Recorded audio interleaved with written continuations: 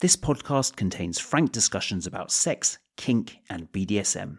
If you're a consenting adult who wants to learn more about these topics, then stay tuned. You're listening to Chief from kinkyevents.co.uk, helping you create the dom-sub dynamic you've always fantasized about. Hello everyone, and welcome to another episode of Conversations with the Dom. Today we are joined by Emily, who emailed me a few weeks ago because she wanted to talk about something that is close to her and she's been researching quite a bit, and that is HSV. And it's not really a topic that we've talked about on this podcast at all. We haven't really mentioned STIs or HSV at all. And it's not something that I would admit that I know a lot about. And of course, I've heard of it, but I didn't know the details. And so it's great to have Emily here, who is going to be sharing some of the insights that she's learnt and how it impacts her situation, the situation she's in. So hello, Emily. Thank you for being on the podcast. Well, thank you for having me. I'm really excited to talk about this.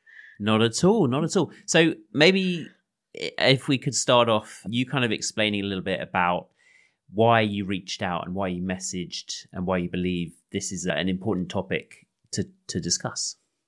Sure, yeah. I found it important because I certainly thought that my life with kink was over when I was diagnosed with what I'll refer to as HSV, like as a whole. But I have genital HSV, which is herpes simplex virus. I have version 2 of it, which I can go into explain more about later. But I certainly thought my life with kink was over when I was diagnosed, and I was so wrong. It only got significantly better just because I had a little bit more over myself and my boundaries and my decisions after that, which was an interesting thing to find out.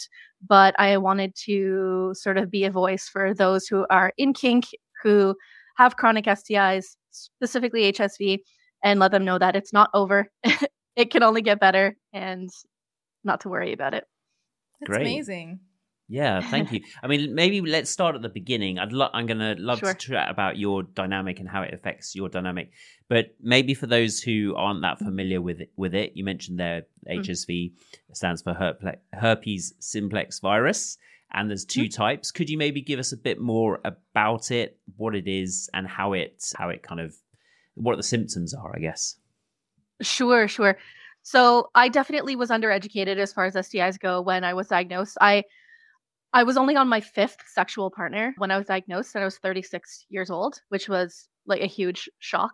But I had to do a lot of research real fast to figure out what my life was going to look like. So what I learned was there's a lot of different kinds of HSV, even shingles, which like a lot of older people get. That's a herpes virus. But the most common one is HSV1, which is cold sores. The next sort of most common one, a really, really close second, is HSV2, which is genital herpes. But both of those can live in either place, which is really important to know. I did not know that, and they don't teach you that in school, that you can actually pass your cold sore virus, HSV1, to somebody genitally, and then they will for their life carry HSV1 genitally, which looks no different than HSV2.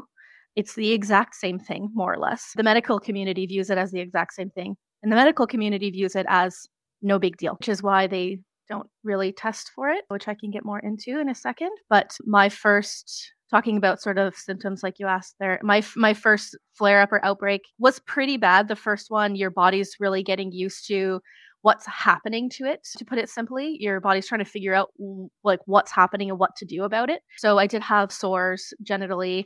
I had a really bad throat infection. I felt like I had the flu. Oh, what else? It was painful to urinate for like 2 weeks. And I had like nerve pain down my legs and across my buttocks, which happens because herpes virus lives in your nerve ganglion. It's not bloodborne. It lives literally in your nerves and then just comes out to your skin when it feels like it. That was my first flare-up. That was 6 months ago now, but I didn't experience anything quite like that since then. It's literally been no big deal since then. And this is most people's experience. They have one really bad outbreak at the beginning, which is how they come to find out that they have HSV. But since then, maybe every month or two, I'll have a flare up, which turns out to usually be one very small red dot, like on my outer labia. usually, and I don't even notice it's there right away most of the time. I'll notice when I do my little inspections of myself to make sure that I'm still not, or to find out whether I am or am not in a flare-up to be safe with my partners. And I take some medication in that time. It goes away in a week and then I'm back to normal. And I don't look any different. I don't act any different. If I have partners that I'm going to be with that are also HSV positive, then that's fine. I don't have to avoid those people in those time or and that's a good explanation. Yeah, no, it's really interesting. And that's because a flare-up is when it's most likely to spread, right? And do you know if it can spread at other times? If it's absolutely, it can. When you're having a flare-up, the virus is at the surface of your skin in that moment, and it's clear and indicated to you that it's there at that time. But you can still shed the virus any other time without symptoms, which is how a lot of people will pass it from their mouths to the genitals of somebody else. Unfortunately, predominantly ends up being women who get HSV genitally because men tend to show less symptoms or be asymptomatic. Not that women can't be, but it's just more prevalent in that way. But shedding just means that the virus is sort of coming off of your body in some way. It's at the surface and it's coming off of your body. But because the medical community doesn't see it as a big deal, it's just a skin rash. No one's dying from it. People tend to be just fine, generally speaking. If you're healthy, it's no big deal. So they haven't done a lot of research as far as how often the shedding actually happens and for how long it happens. So there's all sorts of percentages and statistics out there about, from different organizations that have done a little bit of testing, but they haven't all come to an agreement on what those numbers are. So even if one, organization says, oh, you shed for 5% of the days out of the year, is that a whole day? Is that 24 hours of shedding the virus? Is it 1 hour? Is it a minute of shedding the virus? They don't even know that. So it's kind of a coin toss on whether you're shedding the virus or not. You're more likely to be during the first year of your diagnosis, if you know that. But anyone could be shedding HSV at any point and not know it, even anyone who doesn't have any symptoms. Asymptomatic carriers are a significant portion of the population that actually have it. And I was more actually, people are. Yeah, I was reading. I went on to I did a Google after we first spoke, and it said on the hopkinsmedical.org that 50 to 80% of Americans have HSV1, so the oral herpes version, but and then they may get a cold sore, but other than that, it might just be they don't know about it and they've never had a flare up, and it's just in there. Yep. And then it also said, I think, like you suggested, that HSV1 most commonly transmitted through kissing and oral sex, but HSV2 is more sort of intercourse.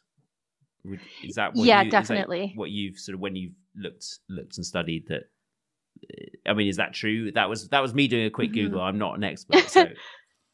Yeah, definitely. I think mostly just because if you have it on your genitals, you're probably not touching anybody else's parts of their body other than like sexually with that part of your body, right? So yeah, I think the statistic for a number of people who actually have symptoms with like both HSVs is there's only like 20% of people who are symptomatic. So if you take your number of up to 80% of people that already have it and 20% are symptomatic, there's a significant number of people who are just giving it to everybody all of the time.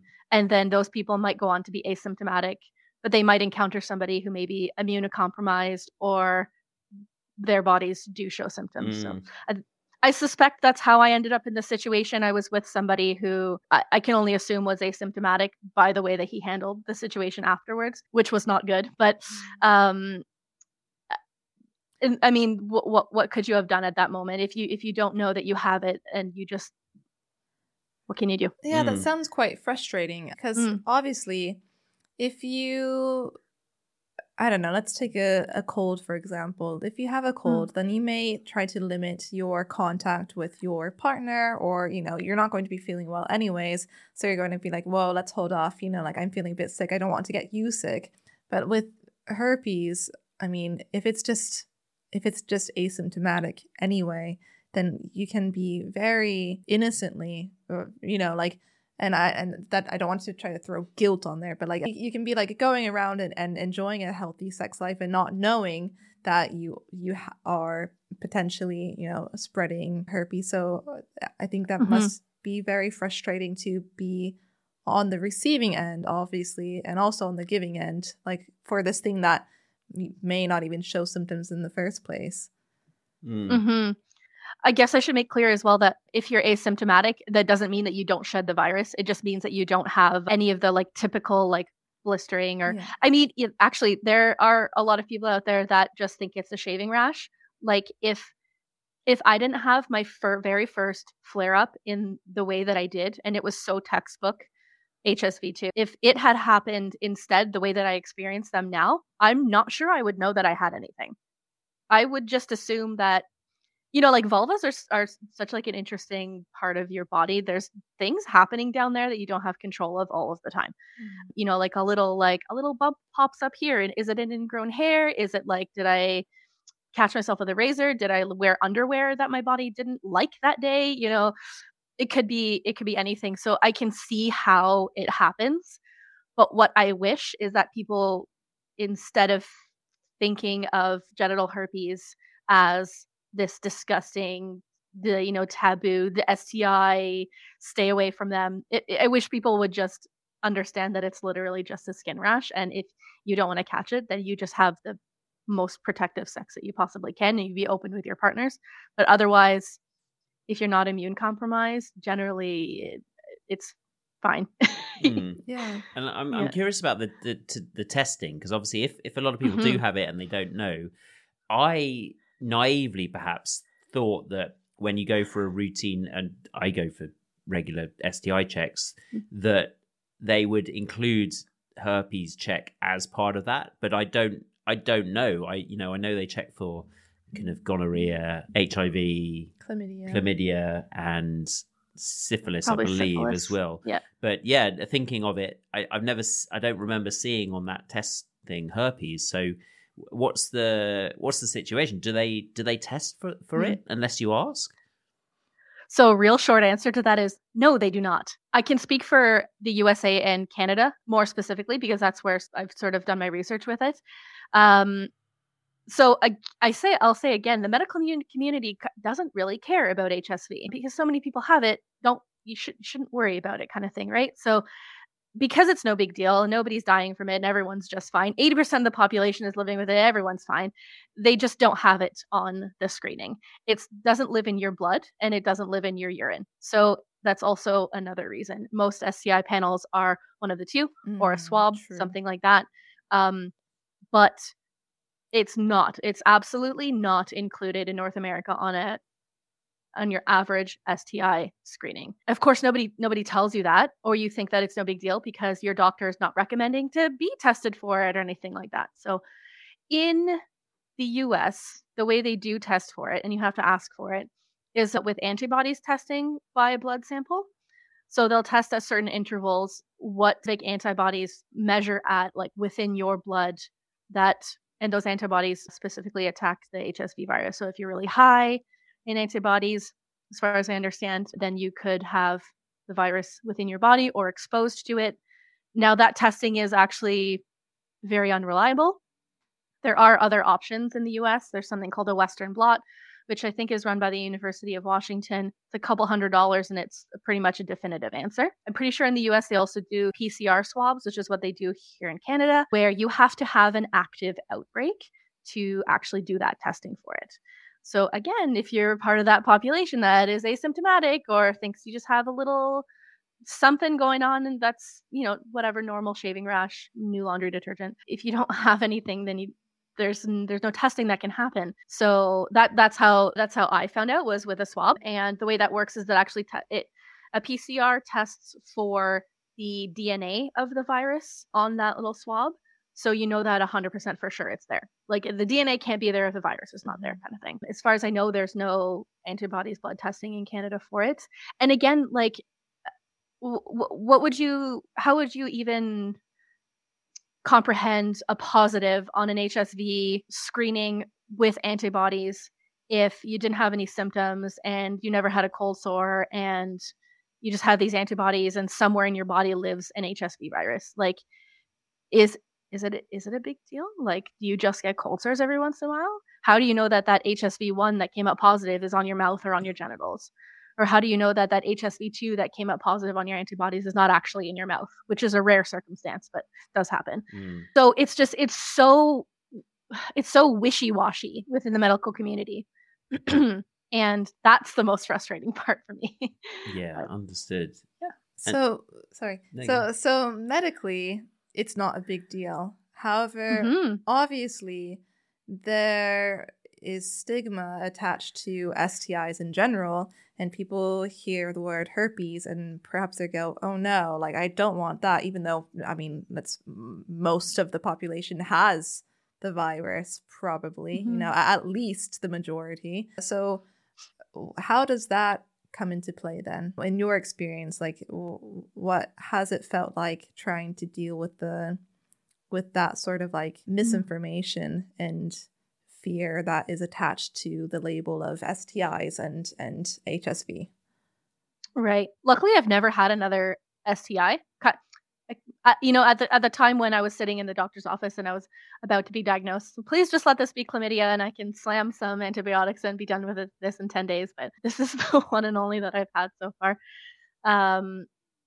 But for me, the stigma is really frustrating, but I've had generally a pretty good experience with like sexual partners or potential sexual partners, or even just friends and family and whatnot. I'm very open with it. There are people that I choose not to tell in my life, of course, but all of my friends know about it.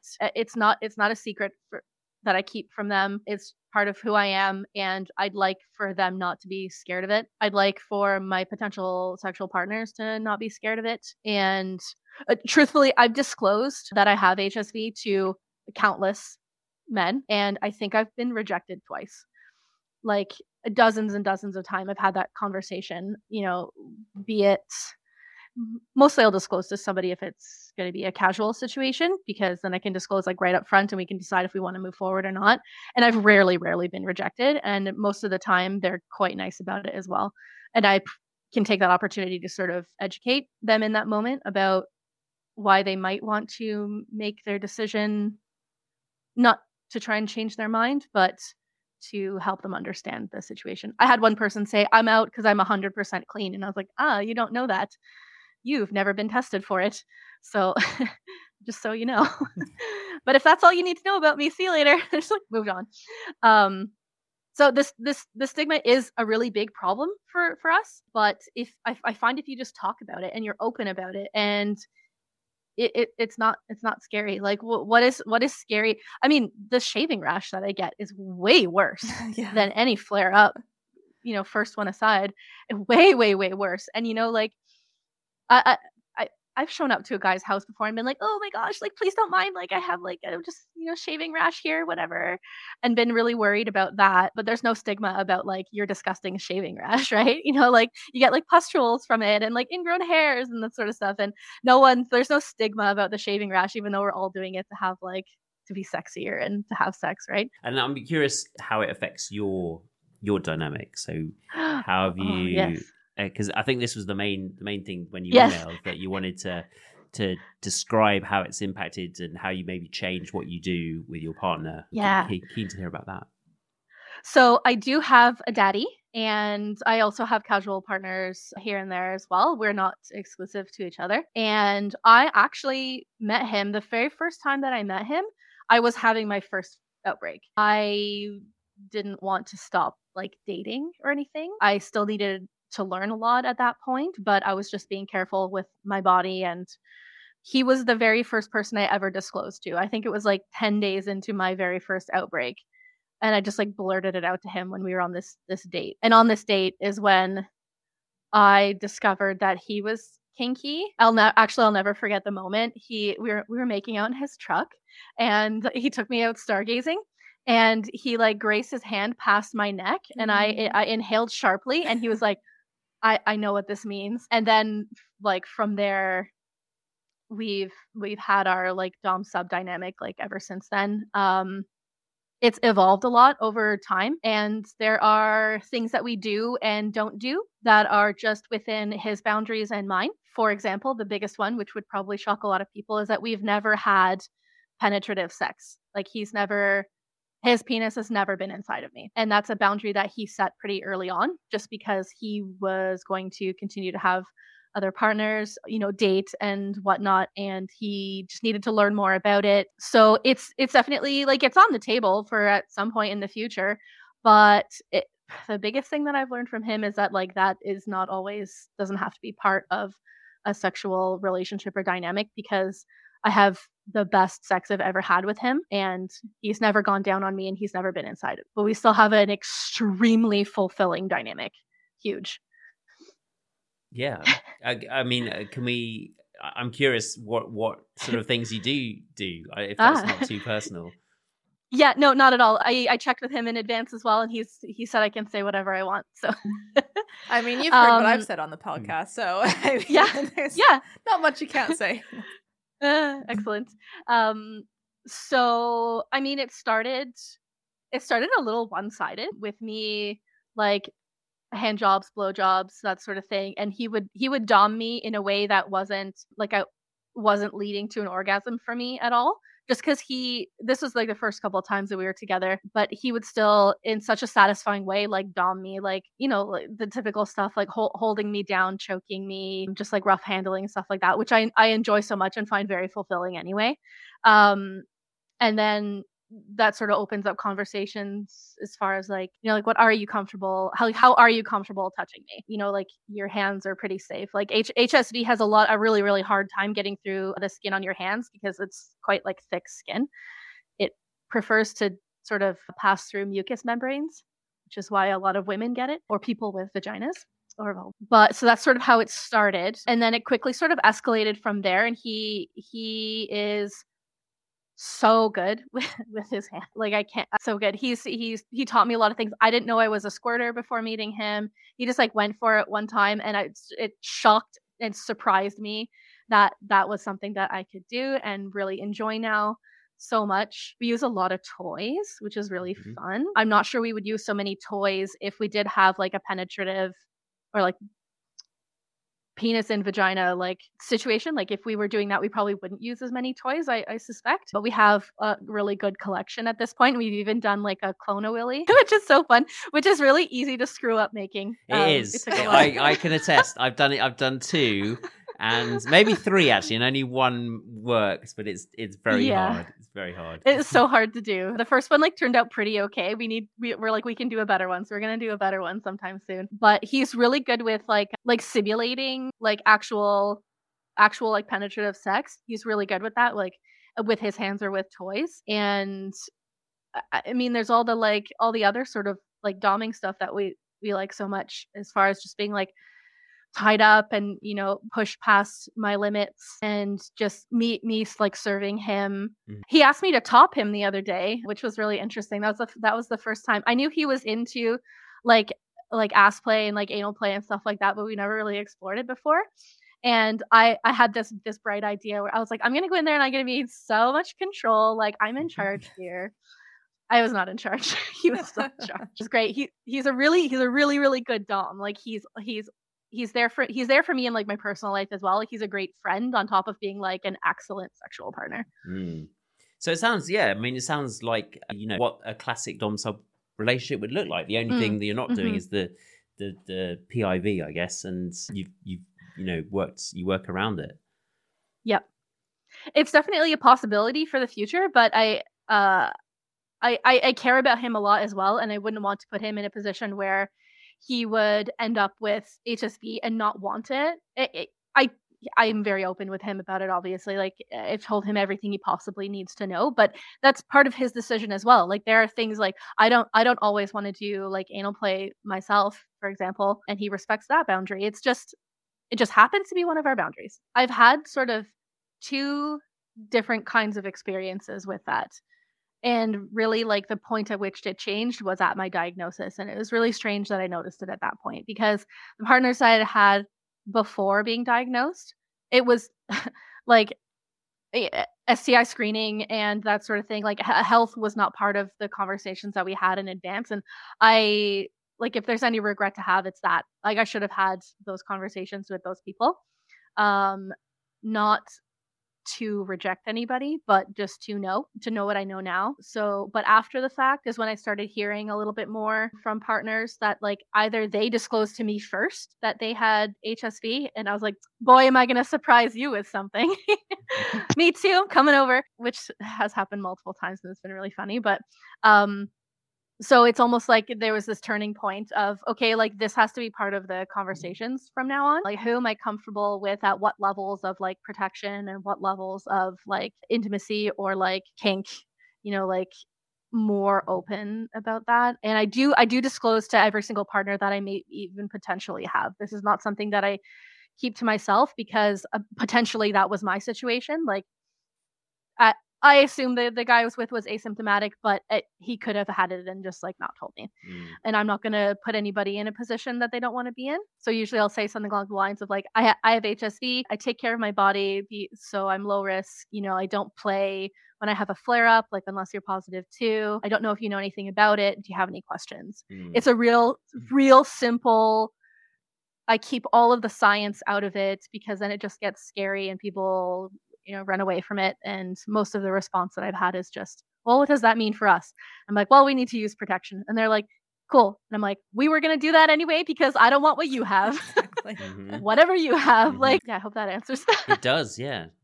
Yeah, speaking of protection, have you ever used a dental dam for Aura, for example? Because even though I know that dental dams exist to have oral sex safely when a partner has a STI, I've literally never even seen a dental dam in my life. I just know that they're a thing that happens, but like you never actually hear about it.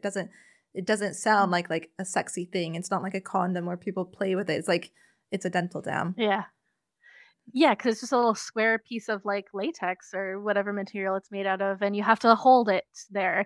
So I think people just, like you said, think it's not sexy and don't use them. I've never used one, but I'm also not concerned about contracting HSV1 from anyone anymore because like I've had cold sores like as a kid, so I know it's like in my body even though it's not active. So actually I should say as well that like once the virus is in your body, it's sort of HSV1 prefers to live in the mouth and HSV2 prefers to live in the genitals, but like I said, they can live in both places.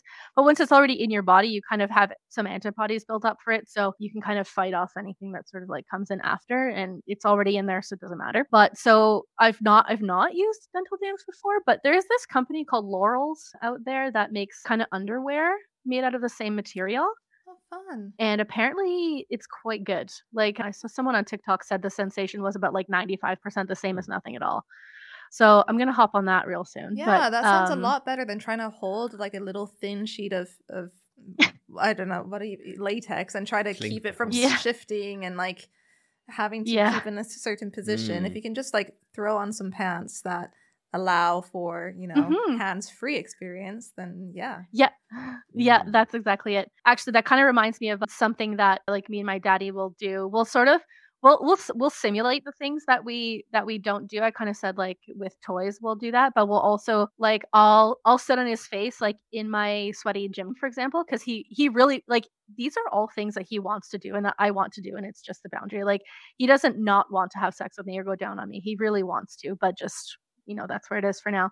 But we'll like sort of simulate those things by like I'll sit on his face like I said in my sweaty gym clothes and like he'll really enjoy that. So there are other fun ways to do those things, even though we don't do it 100%. Yeah, this is super fascinating. I'm glad. Thank you so much for informing us more about this because it's something that I know vaguely of. I've read a few times and I'm always like, oh, that's interesting, and then I just kind of I don't know, I haven't really done the research, so thank you for doing your part in informing us about it. But I did want to ask you how having HSV affected you personally. Like now that you have it, what has changed? How does it affect you emotionally, and what do you feel about everything? I feel like I'm part of a club, if that's like a sort of fun way to put it. There's a really big community on Reddit. There's a herpes subreddit that I spend a lot of time on, either like helping support people or like finding support myself. There's also apps specifically for people who have like chronic STIs. There's Positive Singles. I've met a lot of really wonderful men off of Positive Singles, a couple of bad ones as well. But yeah, like there are communities and things out there for people with HSV. So there's tons and tons of support. There's a lot of varying opinions on how people like handle their diagnosis and how they handle it in their daily life. Like there are people who know that they have it and they don't disclose, and they'll have unprotected sex with other people and pass it on somewhat intentionally, which obviously is not okay. That's the opposite of consent. I've definitely seen a lot of people sort of blow up about that on the Reddit from the US. They're like, oh, sue the guy, take him to court. But I mean, like, HSV can live in your body for years before it even prevents itself as well. So like a lot of people don't actually know when or where they got it from. So how can you prove any of that? Yeah. So it's not really a thing. But yeah, so how it sort of affects me, I've joined all those communities. Like I want to be a part of it. And of course it's something I think about every day, especially because really it's only been 6 months. It's still pretty new to me. It's not even been a year. So there's still things I need to learn about how it affects my body. Like after a year, am I going to have a monthly or every 2 month flare up or not? Because it should decrease over time. And of course, I've had moments where I thought my life was absolutely over, that I would never be loved, that I would never go on a date again. Like, great, that idiot that I got it from was the last sex I'm ever going to have. That was so not true. Just really, really not true. You just move on. A lot of people understand that it's just a skin condition and that it's not scary. It's not disgusting. I'm not disgusting. No one is. So I just try and be positive about it and break the stigma and come on podcasts like this and talk about how kink is still a huge thing for me and really, really important to me, even though I have a chronic STI.